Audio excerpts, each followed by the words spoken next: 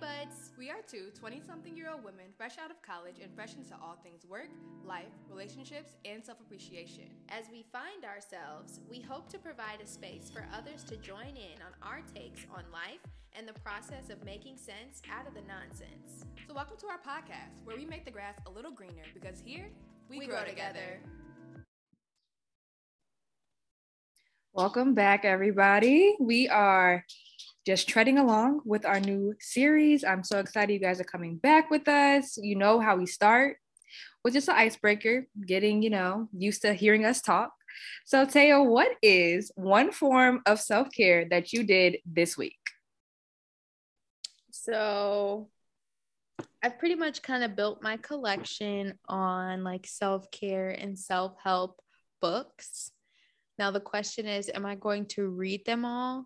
I have no idea. Maybe I'll set like a goal of like how many I want to have read by, I don't know, like at the end of the semester or something. I don't know.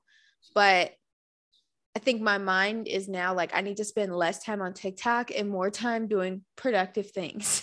Hey, TikTok is taking over. But I also think that self-help books, you can kind of like, you don't have to read them beginning to end like you would a regular novel.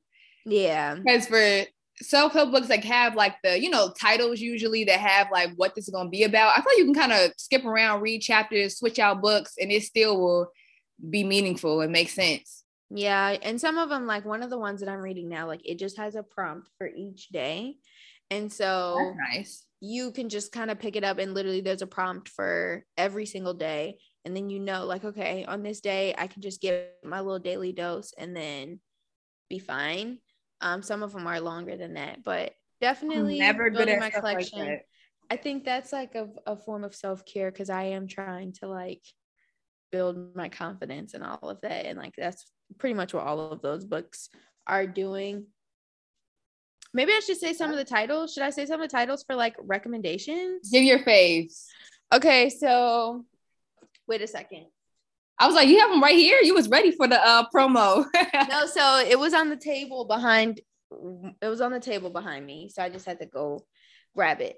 But okay, there's one that I think I'm going to start first, like an actual book. And I was actually gifted this one from my internship. But it's called Lead from the Outside, and it's by Stacey Abrams. Okay, Stacey. And she has had a very vast reputation over the past couple of years with all of the things that she's done for Georgia and being state representative and all of that and making all of that change. So it literally says how to build your future and make real change. I heard that it was a really good book. And then I also have a poetry book that is called Call Us What We Carry. And it's by Amanda Gorman. And I don't know if you remember when Biden got elected, there was a Black girl who. Oh, but yes. Yeah. Yes, that's her. Okay. Oh, wow. So it's her book. So it's a poetry book, but it's like longer poems, I would say. Like they're not all super short. And she's really, really good at what she does. So I think those are like physical book. That's nice. Yes, it's a physical book. So that was actually kind of cool. Like the Black Employee Resource Group at my job gave us both of those books as like a gift when we first started. Period. Okay. Self-help books. I feel like that's always a pick-me-up. A good right? Make you feel good when you're feeling down. What have you done for yourself this week? This week, I have been having severe writer's block. And I think it's just solely from like nervousness of nearing the end of something that I'm writing. So I decided to just one night open up my notebook and just write freely, like not write towards what I'm writing towards, but just write anything that I was thinking, feeling, wanted to write about. Mm-hmm. And that was a form of self-care for me for sure. Cause I think writing comes with a lot of pressures of just anything you do that you're passionate about. I think just comes with a lot of pressures because you want to be good at it. Yep. So taking time to be not good at it or not good at it, but just have no goal or expectation for it is always a self-care moment. Yeah. No, I think that that's amazing, and that's always nice for me to hear, knowing that you are my writing friend. Um, when you kind of take away some of those barriers and those pressures, it'll make it a lot easier to just kind of like, where's my brain at? Or like, what is my brain capable of at the moment? Capable of writing? Like, what's hiding in here that I haven't paid attention to, kind of? Right. Because I had asked Instagram like a poll question about when you get a passion, when you have a passion and you make it a job, does it take away the enjoyment of it? And I think even just for having a passion and having expectations for that passion, does it take the enjoyment away from it? Like anytime you put a restriction or like a level set that you need to be in order to be good at this thing, I think it takes away the enjoyment for me, at least. Like it's always anything you're not doing leisurely, freely for fun, it's going to take away some enjoyment because now it's a competition with yourself. Yeah. When you start to get like the deadlines and like, oh, I have to finish it by this time. And that is, I feel like those times where you hit the writer's block because you're just like, I'm not letting the information flow freely to me. It's more so like I'm sitting down like, okay, I need to write because I need to finish it by this time. When your brain just may not have anything. Right on the say. So what are we going to talk about this week? So this is the second episode of our series.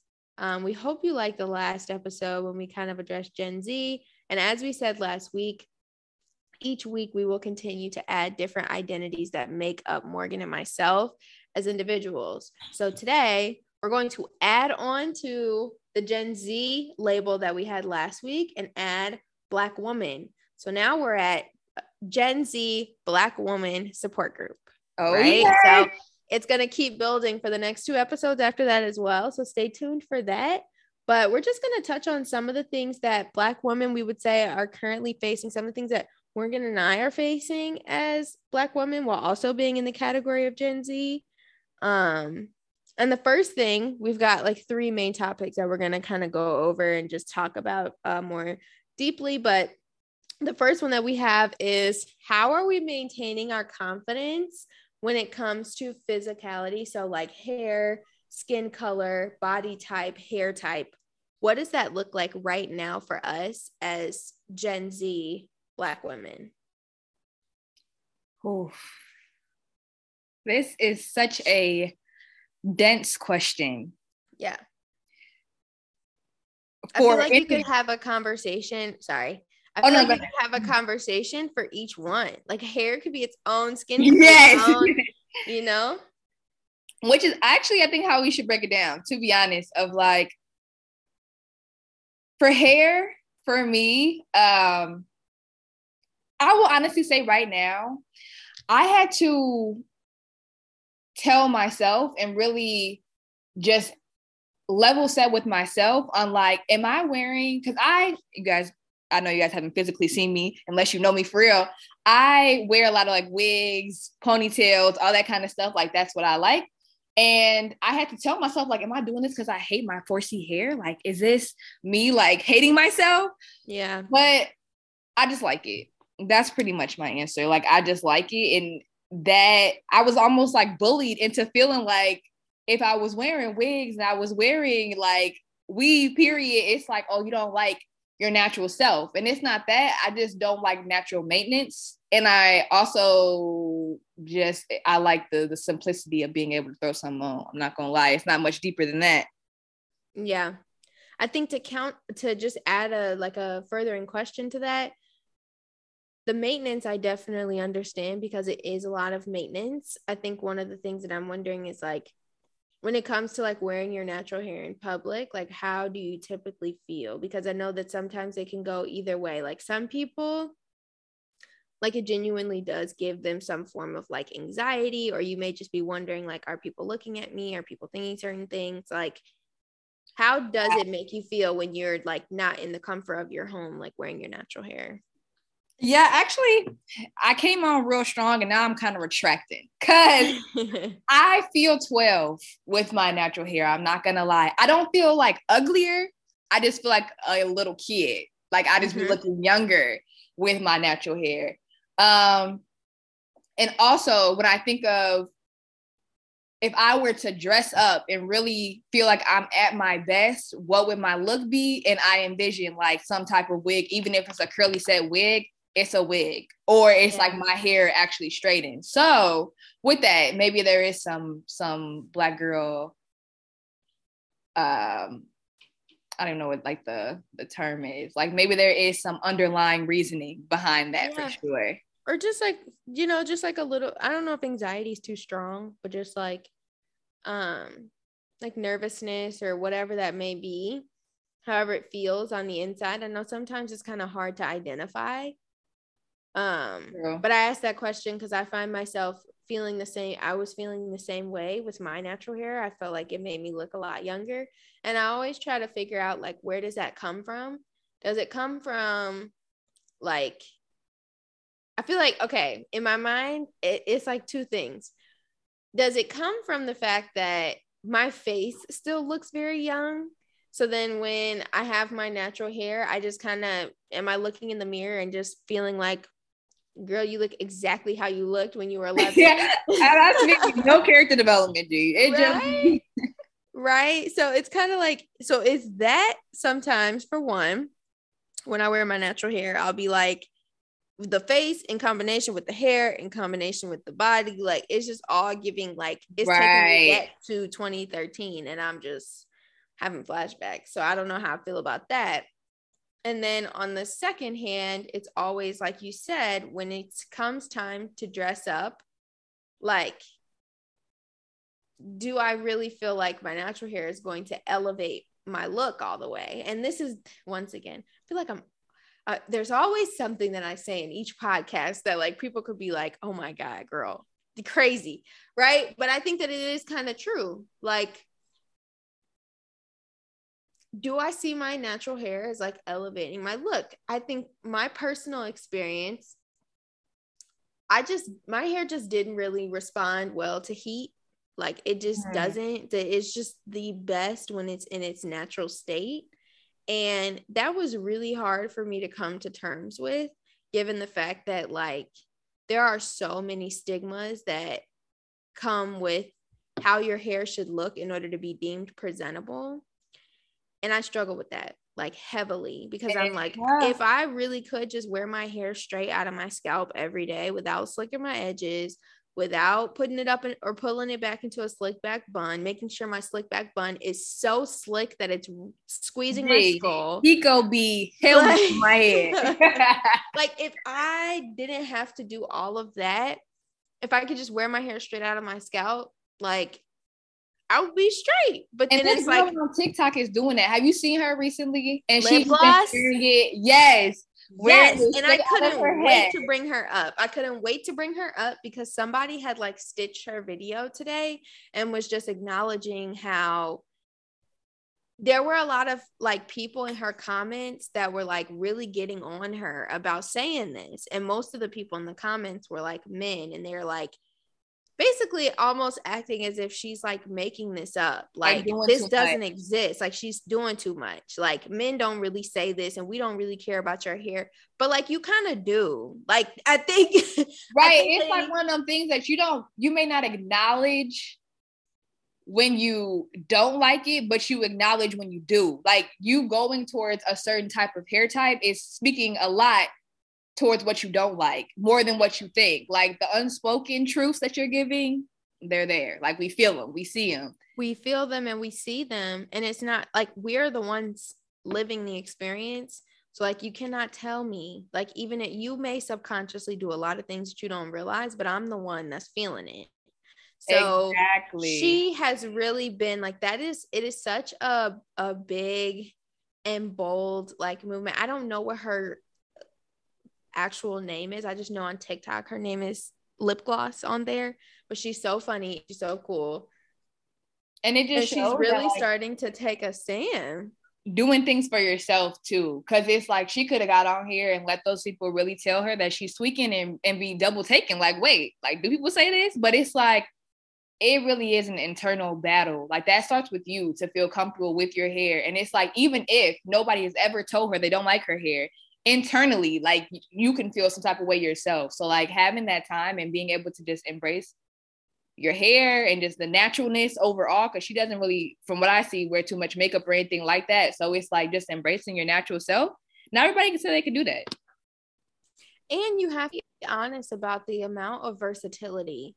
Like the thicker your coil gets, like you can be versatile with protective styles, like adding in hair and obviously like doing braids and like doing stuff like that. But like the actual versatility of being able to do stuff like with the thicker like coil, which and what I have it. So like I know firsthand when you see a TikTok trend and you'll be like, okay, I'm about to do this. And then you try to do it on your hair and you my like, hair's stiff. Oh, wait. It's not doing it's stiff.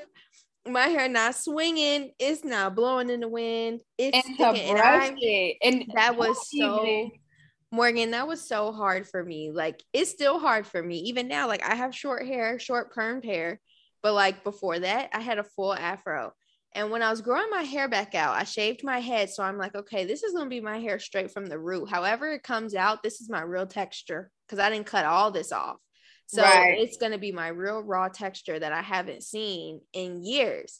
And when that stuff came out and it was growing up and out, my money. it's growing up and it's growing out instead of down. And like, I grew to love it, right? Like I grew to love it because I'm like, this is beautiful. I thought that was your aesthetic. That was a vibe. What'd you say? That was a vibe. I like that. Period. I was feeling it, but like I grew to love it, but then I also would still have those same anxieties where when we talk about like versatility and like I started to have these like super anxious, this is getting like kind of deep. I didn't know I was gonna reveal all this. I didn't know I really had these traumas in me. I really had these traumas in me of like when I think about like the women, yes, there are women that are starting to wear their natural hair and like hair in its natural state in the workplace, but like in big corporate America, like big and white corporate, it's a little, you don't see it really. Like you start to see it less and less to the point where now there are like people making like coming out posts on LinkedIn, like I finally took my professional headshots with my natural hair, right? And it's like a big thing, like a huge announcement, and it's like so crazy that has to be a thing.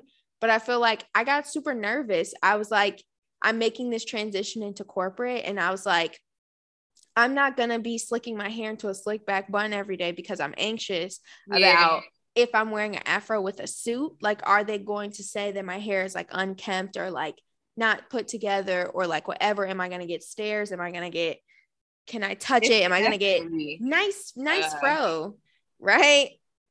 Going too deep, but also just saying that like there were a lot of things subconscious and that internally you're thinking about that nobody else is even realizing that are thoughts that need to be had or are being had, which is true. And I was just thinking too, this may be controversial and I may not believe this after I say it, but I'm gonna say it. I think the culture of like wigs is starting to skew like,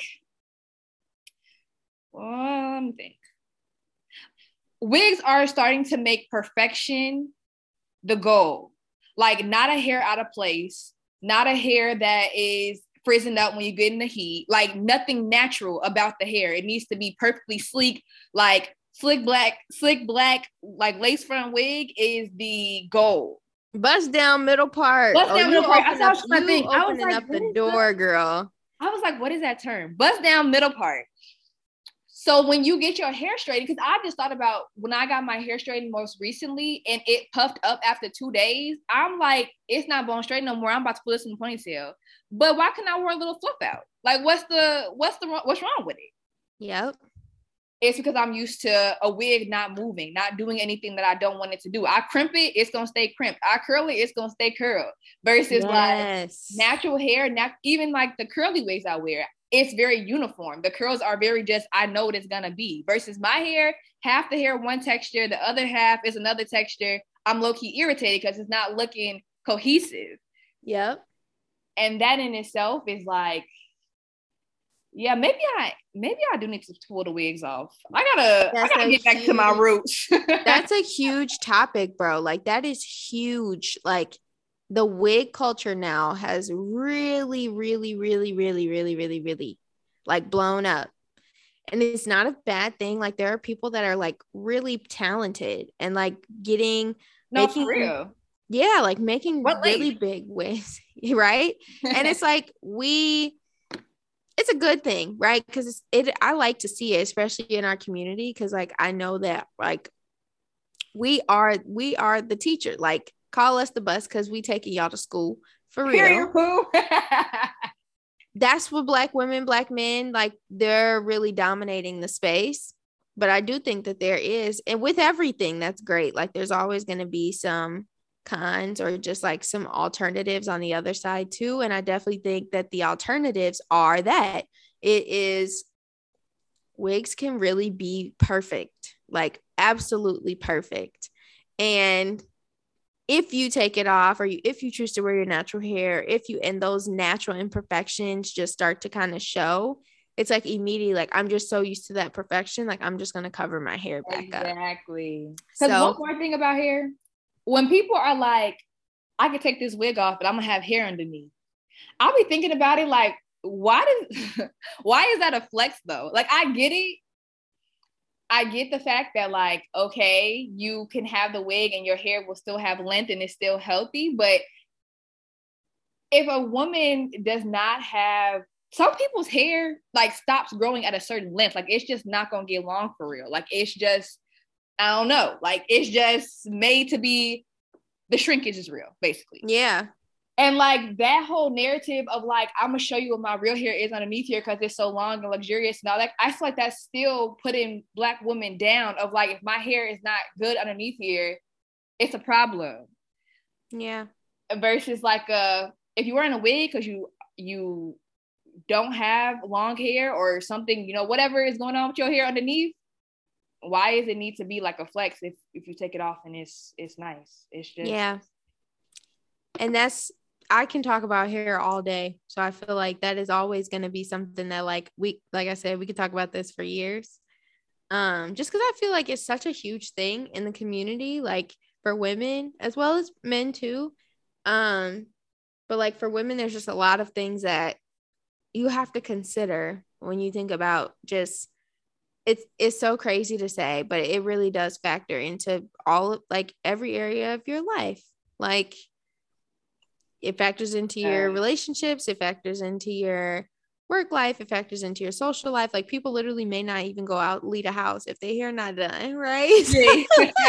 Yeah, having to pull the hatch out. It gets crazy. Like it really can get out of hand sometimes, but it's like that's real. Like we do not have the luxury of just like, oh, we finna just spray some spritz and some dry shampoo and go. Like it's not that, it's not just pull it up in a bun. That used to be my biggest thing. If my hair was in an afro, ain't no pulling it up in a bun. It's in an afro for a week and some change. Like it's set. The hair is stiff. It's stuck. It's done. The product's in there and it's not moving. So you don't just throw up in a ponytail. If I choose to have a bun, I'm going to have a bun for that whole week. And what you were saying about tying in and kind of moving on to the next of the three we have here, like the body type too, like I think it's all encompassing. When you were saying of like feeling young and like feeling like, oh, my hair is not giving me what it needs to give. Also, I think body type plays into that. Like Black women are known for being more curvy, more like you got some weight on you. Being skinnier, like for me, has definitely been like in Black families, it's like you to eyeball out. You need to put someone else on your plate. You need to eat a little bit. Like get an extra burger. Ha ha ha. All right. Yeah. And then that on top of I already feel 5. Now I'm feeling something about everything. Like everything needs to be, I'll do anything to make myself look older or like at my age now. Yeah. Yeah. And I think that that's just kind of like, what does that look like? And especially like connecting it to this, like our specific group of just like Gen Z, I think once again, pulling on my love-hate relationship with social media.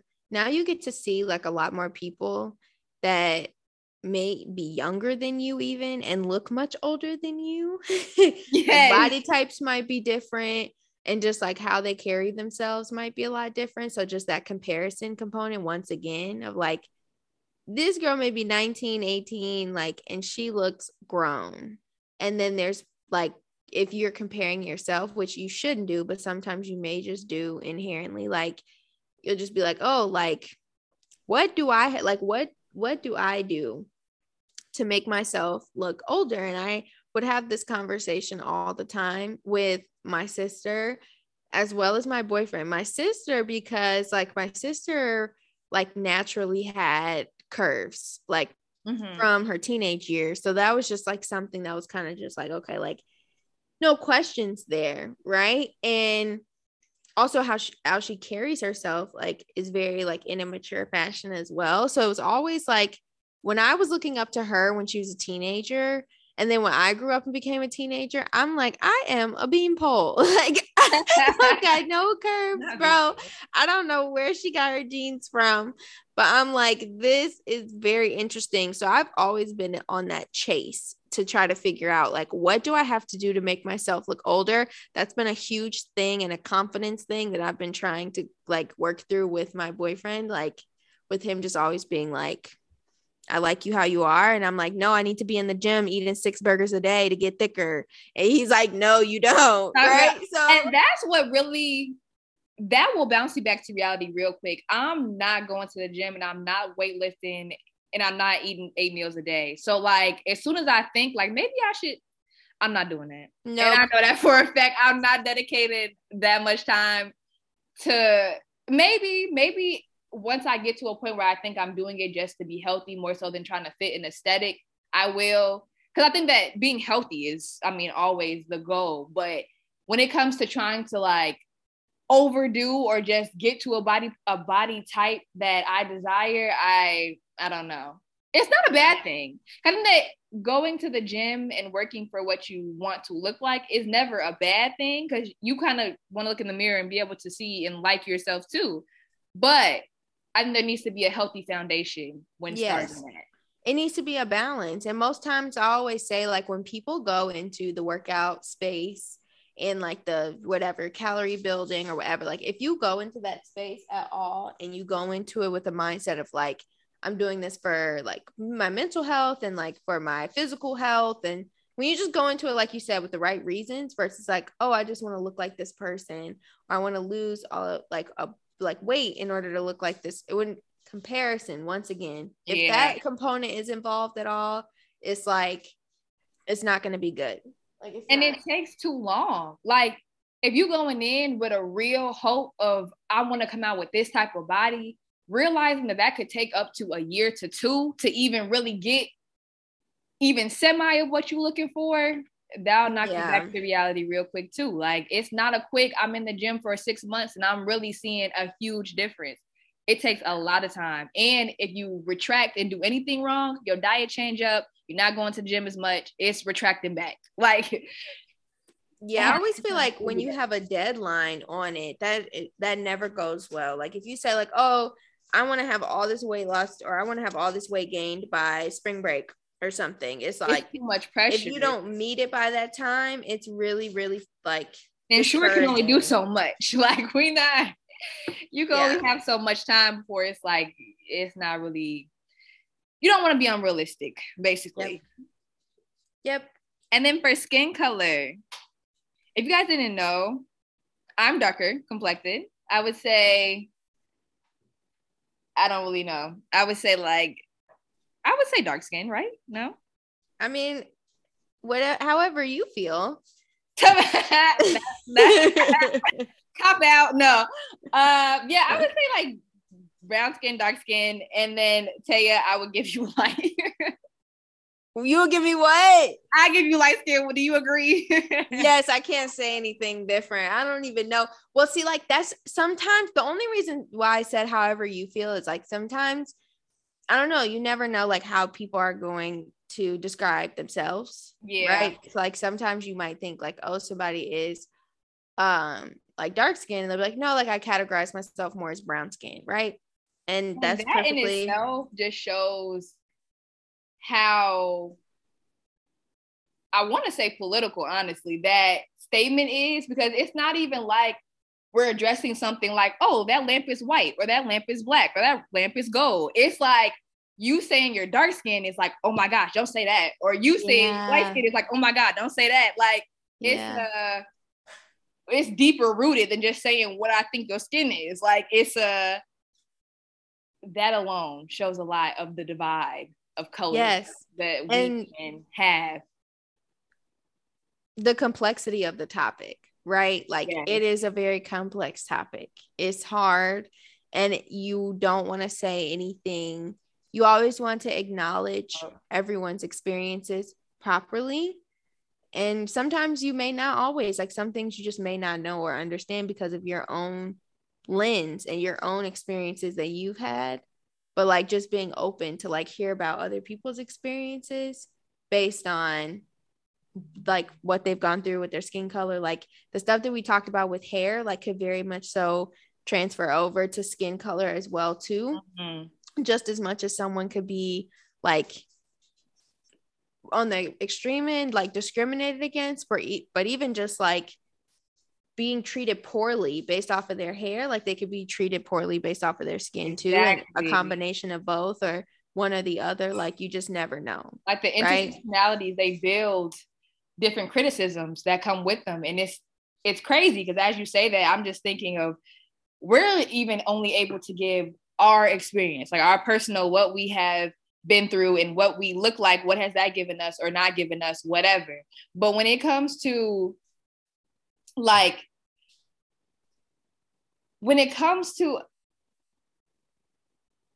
trying to like think of my statement, because like you said, you never want to like not say, you never want to negate the fact. When it comes to experiences, it seems like people can get sidetracked of like, I am this, but I've never experienced it, so I don't believe you. Like, let's say being skinny, it's like, I've never experienced having somebody tell me that being skinny wasn't cool, so like, I don't believe that being skinny is a bad thing. Or I never had somebody tell me that dark skin was bad, so that's not a bad thing. That you guys are lying when you're saying that you have problems when it comes to that.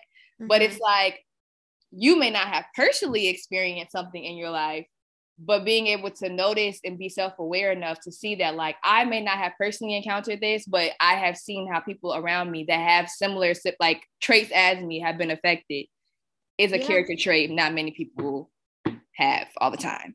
Yep. No, I 100% agree. And I think that you said it the best way possible, like the best way that you could. I definitely agree. It takes a specific level of empathy and just listening and understanding in order to really be like, to take yourself out of your own shoes and be like, okay, like this is something that can happen. And also knowing like, what is the person's intentions? Like, I do think that there are times where someone tries to just like come back with a rebuttal, or people will just try to like, they'll say that they experienced something just to like, some people will say that they have experienced it just to say that they've been oppressed. Like some people like some people really carry oppression like trophies or something. Like it's kind of weird. Like they want to relate so bad that they'll be like, oh, like I've gone through this, and this too. And they try to make it seem like I've gone through it just as bad as you, instead of it just being like, this is, or they try to make their situation seem worse. That's what I'm trying to say. Yes. Instead of just saying like, this was my experience, it's almost as if you're trying to say like, my experience was worse than yours, right?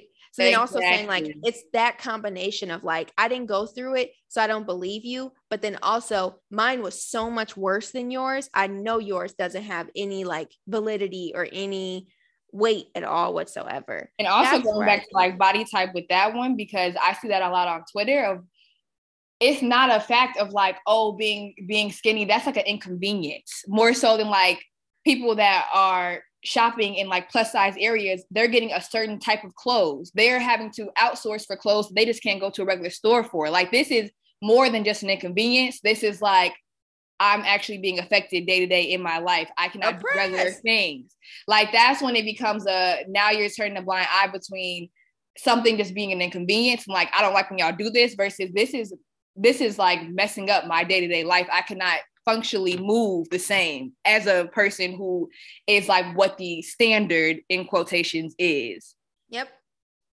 Which is very crazy to think about because all of these, it's like hair care. When it comes to hair care, you can watch YouTube videos and see somebody, like you were saying, doing a natural style. And it's like, I couldn't do that on my hair, but it's two things can be true at once. Yep. And that's overarching what I'm trying to like get at is that it could be true that my hair not moving and I'm mad about that, but it can also be true that you can have your natural hair out and still be oppressed and you got a 3C curl. Like both of those things can be true. They can all happen because this world, Black women overall, overarching, have a stigma. So it's like these intersectionalities, yes, they are different ways that somebody can come in and try to discriminate Black women, but it's going to happen regardless of what color you are, what hair type you have, what body type you are.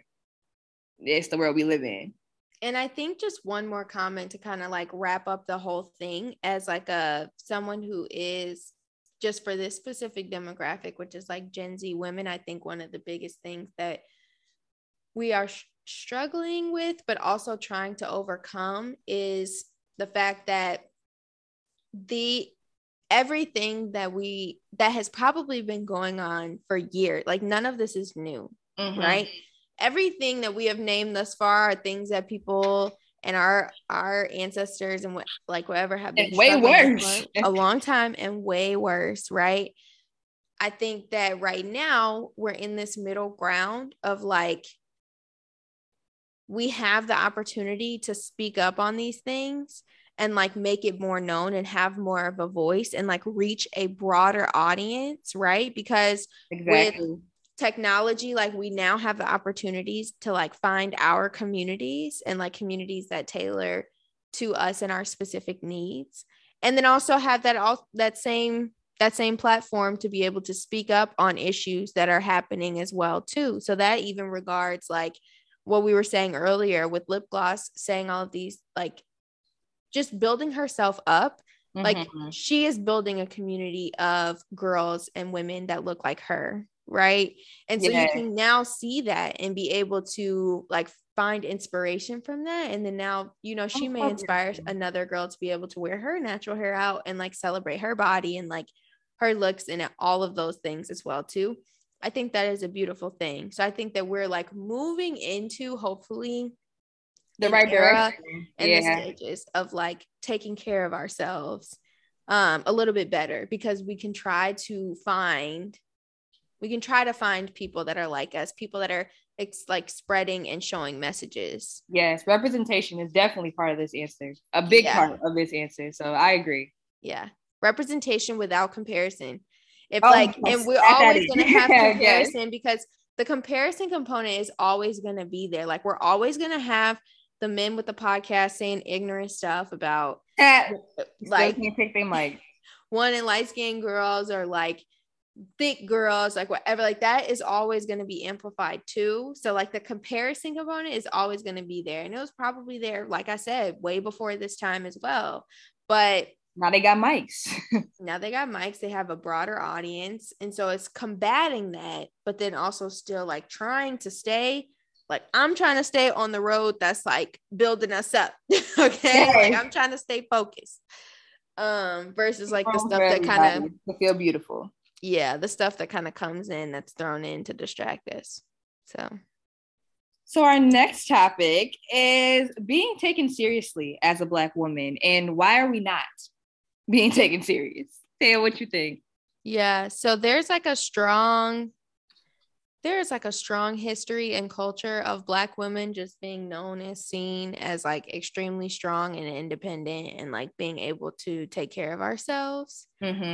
Strong woman stereotype, like strong Black woman, it's been a thing for forever, right? And it's still a thing. It's not untrue. It's not untrue, because we really have done a lot, made a lot of strides. changed a lot of people's lives, literally, like put whole cities, communities, whatever on our backs for real. Period. But like in that same token though, we also don't seem like we're afforded the luxury of being able to be soft and being hurt or being like literally physically burnt injured. out. Like we do not seem to have that luxury of saying, I am injured, I'm hurt, I'm in pain, whether that's emotionally or physically. And someone coming to us and being like, that's okay, I'll take care of you. Yeah. Right? It's like you'll say that and it's like, well, what's wrong with you? Why can't you figure it out? What's holding you? They be shocked. Like Why it almost is like a shock, like when it is something serious, it's like, what? Like how if you don't know what to do, how we gonna, like, we all don't know what to do. It's whole house, whole world, whole city in shambles. Shambles. It's in shambles. You don't know how to handle it because it's like it's become such a cult. Like everyone's just become so accustomed to us being like, it's fine, I got it, like it's cool, like it's fine, right? Just putting things off and not expressing emotions. And I think that it's just really, really tough. I still like, I don't know why. I maybe you have a better explanation as to why. You might take us back to slavery. No, I'm waiting on it. Yeah. I don't exactly know why. I can't give an exact, like, this pinpoint, this was the time. I just think that it's just become like it's just become normal for us. I don't have an exact time either. I'm not gonna lie. It's probably something in slavery that I could bring up, but I can't think of it right now. But I will say though, I think with the armor on of like, I am like the strong woman and not saying anything most times, I think it's just you can't stop because there's no, maybe I can bring this back to slavery, not slavery days, but just how we are set behind. We can't just call a nanny if we not feeling good today. We can't just go and pay for something to make things right or so I can get a day off. In the past, now we're getting to that point where we can do that. But like in the past, we were the nannies. So it's like I can't not show up. So with that takes like I have to be well. So if my foot is hurting, I'm not gonna get it checked out until it's had to be amputated off. Like, cause I can't miss work. I can't miss taking care of whatever needs to be taken care of because nobody can fill my space. Like, you just keep fighting through it. And then I will also say too, in the time like after slavery, this was definitely something that I can pinpoint though, like the innocent like white woman trope, where it's there is this level of like, and we'll see too, like when in recent times we've been seeing like the Karen videos, which by the way, I hate that Karen has just been deemed the term because my mom's name is Karen, and that was a real ass Black woman for you. But this is a personal little shout out for me. But the Karen videos where you'll just get to literally visually see as soon as they start crying and call the police is automatically like, you're taken seriously and we're here to tend to you and care for you and like and solve the problem for you, right? Yeah. That innocent trope has started way before, like you could say too, like it has started from slavery and it's kind of just like manifested into different versions over time. Yes. And because that is a thing, it's almost as if like we are not deemed as innocent. Like we are not deemed as like, oh, like you can, I don't know, like you'll visually see like something could go down. Both types of women could be crying. Like the white woman's going to get tended to first. Because it's just like, it's a very, very weird, it's weird, but it's really tough. And it's really, really hard when you come to terms with it. Because it's like, why is that just not seen? Like, why are we not why can we not feel not protected? respected. And that too, I was thinking about health wise when it just comes to us. Well, first off, just dying at way more rapid rates for things that are not meant to be death sentences. And then also when it comes to not understanding what is prevalent in your demographic. Like, we don't even have enough data behind, because we didn't start testing Black people for certain things until later on. So like Black women dying of something now, it's like we don't even have enough data to say we don't have enough data to compare to what a white woman has. Like, she has science behind her because she's had science since it started, versus we started a lot of steps behind when it comes to certain things. So when we do have prevalent issues, it's not always fixed quickly, because I don't think our bodies have been tested and learned enough. And I don't know. And I can't speak. We need to get a doctor on here. Look, next week we have a Black woman doctor. We need a doctor guest star. Even if they were tested, like, I know that there is a history though that I feel like we should say too. Like, there is a history though, of Black people being like tested on because they didn't want to test on white people, but it was never for like our like greater good. Like, it was never like, oh, we're testing you guys to actually assess like what are prevalent health issues in your specific race and community. It was always like, oh, like, we may test this, trying to cure whatever white people, right? No matter if you die or not. So that even in itself is just like, that wasn't really made to set for our greater good too. When you said the statement, like, there's science behind a white woman, like, that's really, really heavy. Like, that's very true. Yeah. That's very true. Like, to have science behind you, to have the data behind you, to know, right? If you get these genetic tests or you ancestry tests or whatever, like, to have those benefits is extremely important. You have an extreme advantage. And it's not saying that like you potentially couldn't die too, but it's definitely like two things can be true at once. Black women are going to die at more rapid rates, and we are, because it's just, first off, not being believed all the time. So you're getting sent home with some medicine that doesn't work.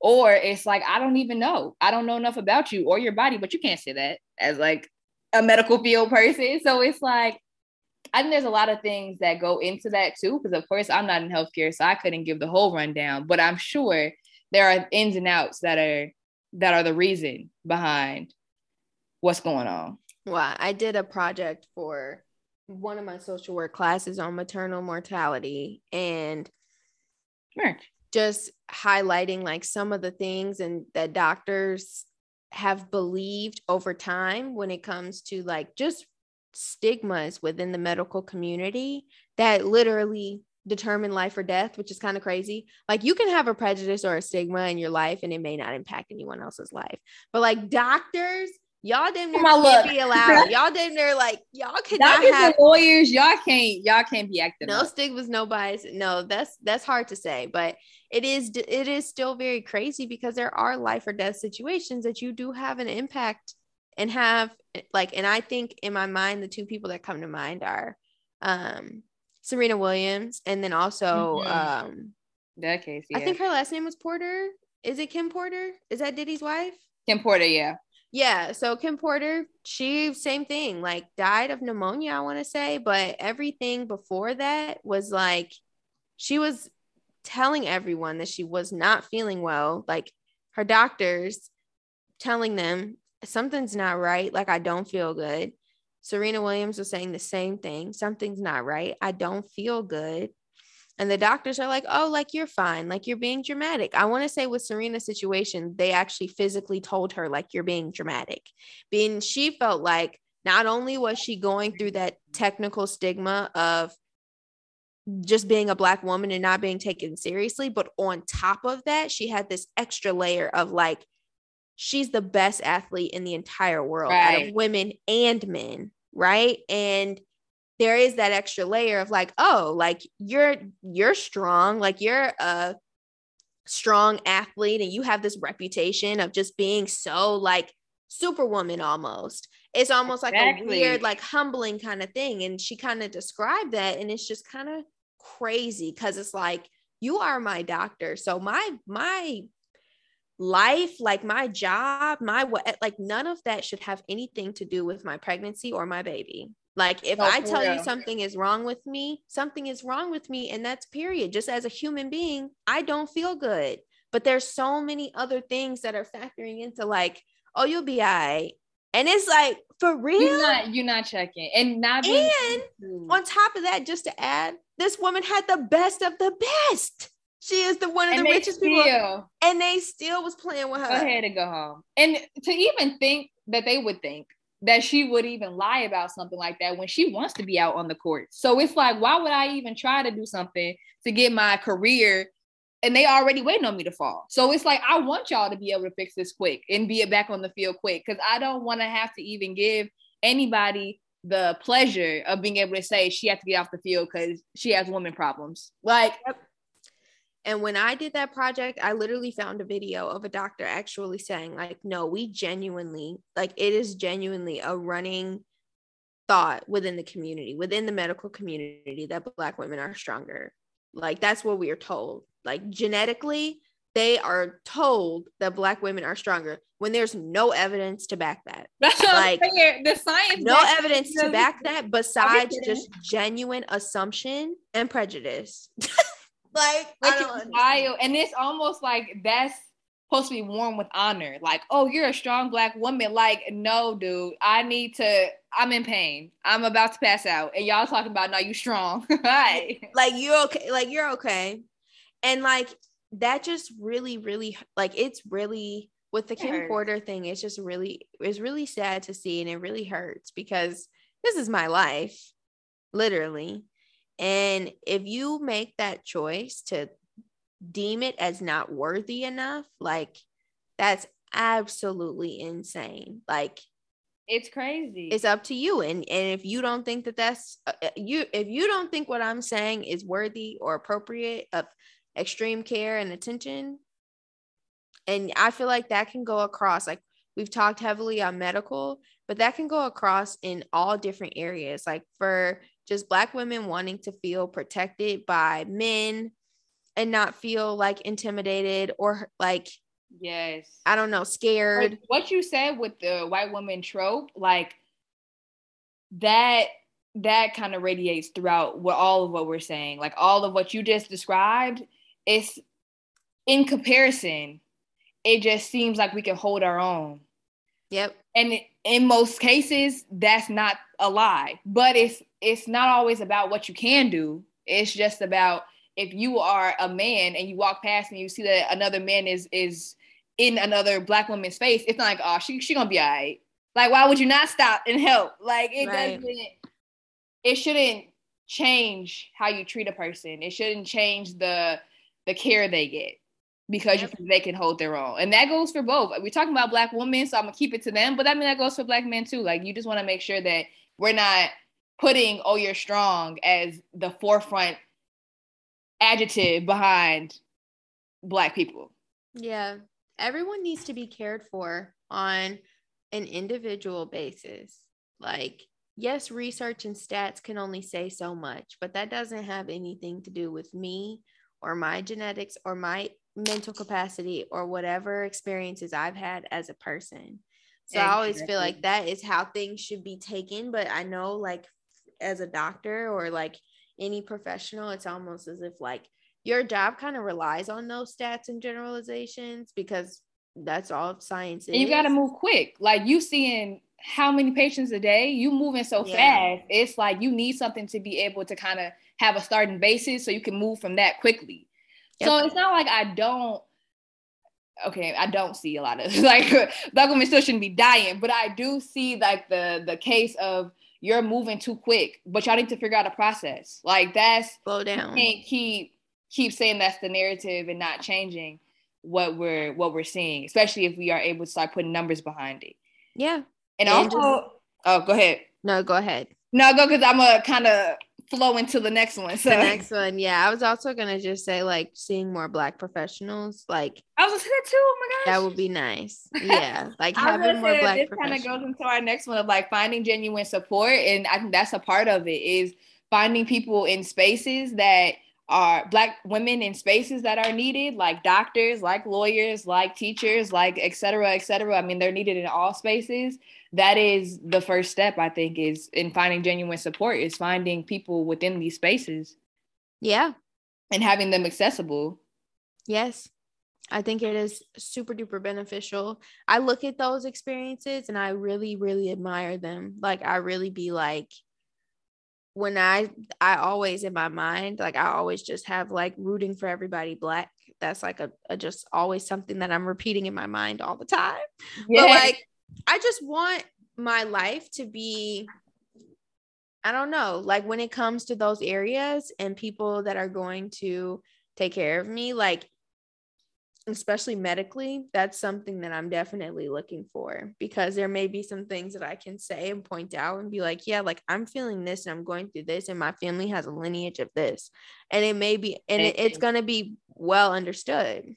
And it's like a breath of fresh air. You almost like take a breath when a Black woman walks in. It's like, in any sense, when I get a Black teacher, when I get a Black doctor, when I get a Black salesman, like I'm always just feeling a lot lighter and more connected in some type of way when I see a Black woman walk into the room. I'm like, not just me. Like it's somebody here that I would hope is gonna support me. And that kind of goes into our next like question too, of like, what does support look like amongst Black women, and like how do you think you can tell that it's genuine? And then I think with that, it's gonna show how does that look amongst them. I think that we're still trying to build ourselves up. Like I kind of said with the first topic on like hair and all of that, like I think we're still on a path of like figuring out what that looks like. Like I definitely think that there are areas where the community is strong, but then there are areas where we are very divided. And that has to be acknowledged. Like it is just kind of what our history, like where our history has brought us.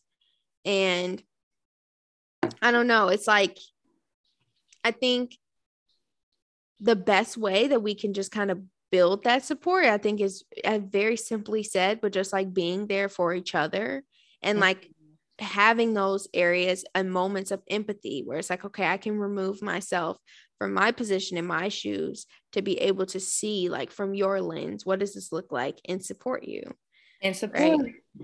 And when I truly do believe that like a Black woman's support is like no other. Like when you have Black women behind you, I just see that even through personal, like pretty standard stuff. Like I have people that almost seem more invested than me sometimes. Like a Black woman is really going to hype you up. That's going to be in your corner. And sometimes we can take that as another Black woman and use that and not even all the time realize that we are negatively using the fact that Black women are like very strong supporters. Like they're going to want to support you and they're going to want to be in your corner.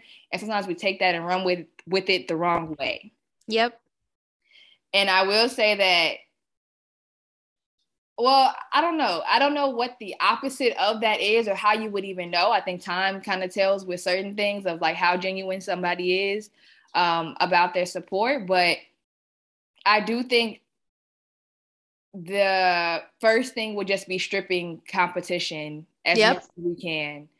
And I know that's hard to do because it's on social media. It's also just a thing of life. Like if you doing lashes, I'm doing lashes, it's automatically kind of attention, but it doesn't have to be. And like figuring out how we can all live in this space and really feel like there's room at the top for everybody. And that is said all the time, but I don't think we're seeing it enough. Like when I think of Issa, who am I thinking about that's like Issa? Like quickly, I don't really have quick answers. And that's also probably like lack of research. But when you don't really see a lot of representation, you don't feel like there's room at the top for everybody because I'm not seeing everybody there. So like, that's something that I think we have to, time will tell. And as people start to get in these higher positions and we see it more, it would just be like, I'm seeing a lot of Black women in these spaces. So I don't feel the pressure of feeling like I'm going to be one of few. Yeah, I agree. I definitely agree. I think also too, like the competition, unfortunately, is also going to be with men too. Like they're going to be given more opportunities. When I Oh think of like God. Issa, I think like I think of Issa, and you said like who's up there kind of with her. Like I can think of a lot of Black men off the top of my head that are like directing and leading a lot of movies and TV Yes. shows. TP. TP, yes, but my mind went to like which But I her mean, age. obviously, like, what's the guy? I can't think of the guy's name, but he's like, he does all the issues. So he does the grownish, the blackish, Oh, he's like a big whatever yeah, I on know you're talking about. ABC. Like, he's kind of been running that. And then you got Jordan Peele. He's been kind of running the movie scene. But then also, I was going to acknowledge Quinta Brunson. I think Yeah, that's her she's last coming name. up there. She She's definitely coming is. up there, and I Yeah. think she's getting up there like to Issa's level, like with Abbott Elementary is Oh yeah, huge. she She's for sure got should get there. Yeah. Oscar nominations, like all that kind of stuff. So that's been like super cool to see that, but it took her like some time too. And even then, that's still two women. Once again, I could probably do more research, but I definitely agree with you. Outside of just naming names, I do agree that it is hard to not factor in that level of competition. I think obviously too, like our community, just in terms of population in itself, is small. It's not a lot of Like us. our population is small. So then when you think about like our celebrity population, like that's also small. So like the people that actually get the opportunity to get way, way up at the top and like do a lot of stuff and have wide ranges, it is probably going to be a small pool. Yeah. But I do think that one of the things that Issa has always acknowledged is like she works laterally, which is like she wants people like at her, she wants people Level, right next to the her. level she's at. Like she Yeah. doesn't want people above her. She doesn't want people below her. Well, not say above, but she doesn't want people below her. She wants people right next to her. And I think that that's a really big thing to acknowledge. Like when you're trying to help people, like it's not a matter of like I'm just going to bring you with me and we're just going to however this develops, whether you go up further or you whatever we stay at the same pace, whatever comes of this, like I'm just bringing you along with me for the ride. I think that that is a good mentality to have versus like, oh, I can't bring you up too far or you're going to surpass me, or oh, I got to leave you in the dust so that you're below me. Like whenever that starts to happen, that's when you know we're kind of like we're going downhill. We're going downhill. And I think that is more people with that mentality because our community is advancing rapidly in some areas, but in some areas it is more stagnant. And I think we have to cut the aesthetics too of helping another Black woman and like mentorship and seeing these cute posts that you can repost and groups that are being started. Not saying that all groups have ill intent, because I think most of them have good intent, but the aesthetics behind a lot of things could take away from the meaning and like the benefits behind it. Because there's a mentorship can get nitty gritty. Like you can have somebody that you may not see what their outcome is going to be, but you see their potential and you are really with them, good or bad. Mm-hmm. And I see a lot of like, we're pulling women that already kind of have a good track for themselves. And it's kind of like, not saying those women don't need support too, but also making sure that we are with people, that we are putting people in spaces that we may not think they may not flourish here, and it's okay because they can pivot. Because I've given the skills that I have for them to be able to pivot, and like I'm taking them and I'm mentoring them up, and I'm getting them to a point where I feel confident that they will be able to do what they're destined to do. Versus like I'm grabbing a girl that I already see is destined to do something, and I'm just putting you in the space. We need both. Yeah, we need a both. We need a mixture of both. I'm actually gonna throw in my little HR quote from work. HR queen. No, because I did a presentation on like equity, right? And like when did equity get introduced to D&I to where it became DE&I, right? And one of the things that I thought was really cool that they had talked about was like diversity asks who's in the room and equity asks who's trying to get in the room and can't. Right. Okay. So like with that being the case, when you're thinking from like an equitable mindset, I think that's exactly everything that you just described. right? It is That's very actually much great so, who can't get in here? And let's start to figure out why, right? Let's actually care about why. Why can't they get in here? And if we solve that, we may actually be able to open the door for a lot of people that have been waiting for a long time to get in here. Exactly. Right. And then on top of that, it's like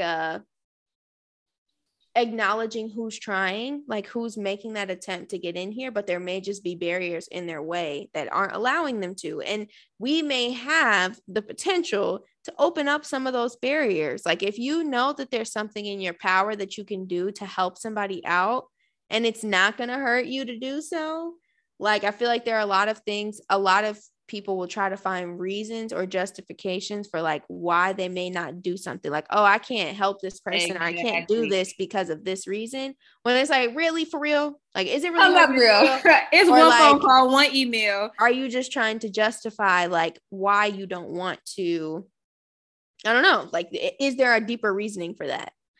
So no, that's true. And I also want to point, because I think that this pretty privilege plays into all three of the things that we have been talking about, because genuine support and having people around you that are going to lift you up, I think the look of a person can put a lot of opportunity in their plate, just because it's like, you're going to look good for the brand and I'm going to be able to get you in. But like,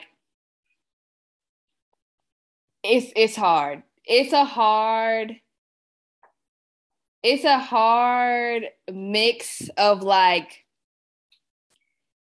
I'm thinking about this one more so transitioning into like friendships and things like that when it comes to genuine support and just wanting people around you that are able to help you. Like, friendships now are very aesthetic when it comes to going out and things like that. And those type of friends are not going to help you get into spaces or do anything or uplift you if like the whole appeal is like, this is just the look. Like, I just want you around for the look. So I think what I'm trying to say is having to find people that are more than surface deep is hard for Black women. Because I think that we give our all sometimes and not realizing that like somebody could want you around for the appeal of you, or like what they think that your looks are, like what you're giving, because we are in a man's world and men like pretty women. That can change some things. Definitely. I agree. I think that that's extremely true. And it really sucks. Like when you get pretty deep in it, it's like, dang, you start to ask yourself, like, is this a hole we can dig ourselves out of? Or like, is it just going to keep getting deeper? I hate to say that, but it's like, it's layered. Like all of these, like just going from physicalities to why are we not taking serious, then on to like finding support. It all just kind of seems like it's interconnected. There's no way to like have one problem without the other. And it is. And it's not to be bleak. Yeah, like it's not to be bleak, but it's right, also not a hope for us. Right. I have progressed a lot. Right. But it's also to just be aware and realistic of like what is really out there and what we currently are still trying to overcome. Because this, once again, I like to just continue to acknowledge that like none of these things are brand new, but it's like to see what they have manifested into in our generation for things that it's the exact same problem, but it just may have looked a little different based on the time. Right. And that shows how far we've came too. Because I think that even just us talking about seeing more women in the spaces, like we do see Black women in these spaces, and that a lot of like I get so shocked when I see at like a award ceremony or just something of high stance, and they'll be like, this is the first Black woman to do blank, blank, blank. And it's like, not 2022 and you saying first Black woman, like, exactly. That's crazy. That's a crazy thought. And but it's showing that we're getting somewhere. We're opening doors, and like that's a beautiful thing. Yeah. Opening doors, and then hopefully too, like we'll start to get to a point where I think that is like a prime example of like people receiving their flowers. But I think one thing that I would like to see is like, I would like to see a little bit more of an acknowledgement for like giving the people their flowers that helped you get here. Right. Yes. Like, I think that I would like to hear more about that, of like, it does not cost you anything to give people their flowers. I personally think like it does not cost you anything. It does not cost you anything to shout somebody out. It does not cost you anything to like give someone their credit. Like, hey, like this person really played a vital role in me getting here today. And that's important because you don't know how that may help and bless their lives and their paths moving forward. So I think that is genuinely what support looks like for me, is like, I know that you're good at this and you can help me with this. And if we get somewhere together, like I'm bringing you up with me, we doing this together, and I'm going to give you your flowers for helping me. For helping. Right? And especially when it comes to, I don't even know, this is not just a Black woman thing, but just the overarching want and need for people to feel that they are self-made is just, I don't know. Kylie Jenner came out with it, everybody decided that was next. Like, it's that self-made idea is just so like talked about and thrown around, but I personally do not believe that there is one person that is successful that can say they were self-made. Like they had no help, they had nobody. So like they were saying Kylie Jenner can't say that. I don't believe anybody can say that, honestly. So like somebody had to give you a chance. Yeah, how big or how had small, to help you. Yes, Kylie Jenner probably got more help. So like for her to say it was Wilder, but it's like everybody has had somebody to stick their hand out and grab them. So it's like that self-made image is so wanted and desired that people are willing to drop off names at the end of their speech, because it's like, I'd rather have it that I did it. I want to think that I came up with this great idea because that's going to get me further, even though most people in the audience most people that are listening, most people that support you probably assume that you have a team. Like, you saying that you self-made is really just everybody like scratching their heads, because most people assume that a good project, a good follow-through, a good event, a good whatever it is was followed through by multiple people who wanted the idea to follow through. Like, it's never a thought that one person was able to do it all. That's never the goal. Yeah. And that's so true. Like, scratching their heads for real, because it'd be like, I know somebody, and that almost takes away the genuine feel to it, because it's like, nah, I know you lying, because you was doing all of this. Yes. Okay. And it's just kind of like, why? I don't know. I just kind of feel like support to me is like, I'm gonna support you how you need to be supported. Not forgetting any names. It's definitely on a case by case, and it's definitely like, however you need support, let me know and I'll be empathetic, and then like vice versa. I think that that's just that's just, in a perfect world, that's how it should go, but that's not really what we always see, right? So you don't factor in people's personalities and like people's own struggles and confidence issues that they may have, and all of that. Those things always are going to factor in on the back end in the imperfect world, and that's typically how things end up coming out to like, how do we get here? Like, I thought, right? Like, how did we get here? There is power in being a good public speaker and in being engaging and having the TV face. Mm-hmm. That will almost get you to a point where you are the face of the whatever. So it's like, you have the opportunity to be like, I did this by myself, because you are going to be the face behind whatever's going on. Mm-hmm. Versus like, if you are the more quiet behind the scenes, it's like if you making a movie, like the actors, of course, are going to get the recognition because the person who wrote it, we don't see them. So it's like your place in whatever you're doing is very, it's a power structure, and like splitting that power and being like, just because I'm on the screen and I'm the biggest face does not mean that I didn't have a lot of people backing me to get me here in front of the screen. Like, that's tough for some people, though, to be able to not fill their head up with the fact that they are the face of these things. Like, that's hard for a lot of women and men too. But I mean, we're on women, but that's going to be our next steps. Yeah. You talk about actionable steps. That's one of them. Actionable steps we're putting on our list is to be able to thank everybody. And of course, you're not going to forget, but like, you're not gonna be able to remember everybody at all steps, but that's why it's important to, as you're going through things, like you might not call them out at every speech, but just making sure that you call it out at some point. Because you don't want to ever like make it seem like somebody has to do this for you or like you deserved whatever it is. You want to make sure that it's like you said, if I could put you in a space, especially because it's like most times it's not even a correlation. Like somebody has to do the makeup, but then somebody also do the hair. Why am I putting you on and you was doing hair and I was doing makeup? Like exactly. We need a full team. It's a full team to make to make the image come together, to make the whole thing fit, make the whole puzzle fit.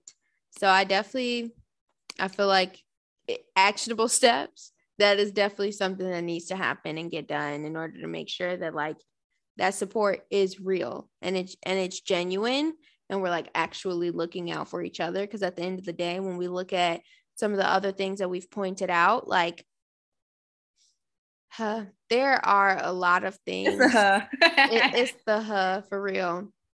There are a lot of things that can be directed toward and like perpetuated against us, which is like our like the views and the prejudices on our hair, on our bodies, on our skin type, that can come from other races, that can come from other genders. Like those are the kinds of things that are kind of like external, like that's coming from the outside, right?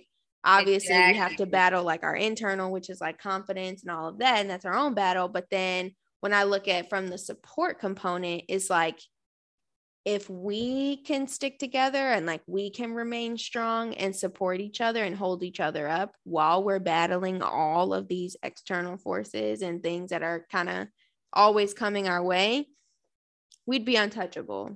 I feel like fighting all day. Like, why am I fighting for my life in all aspects? We gotta have one where it's like, this is solid. And starting with Black women, we're so close. We're so close.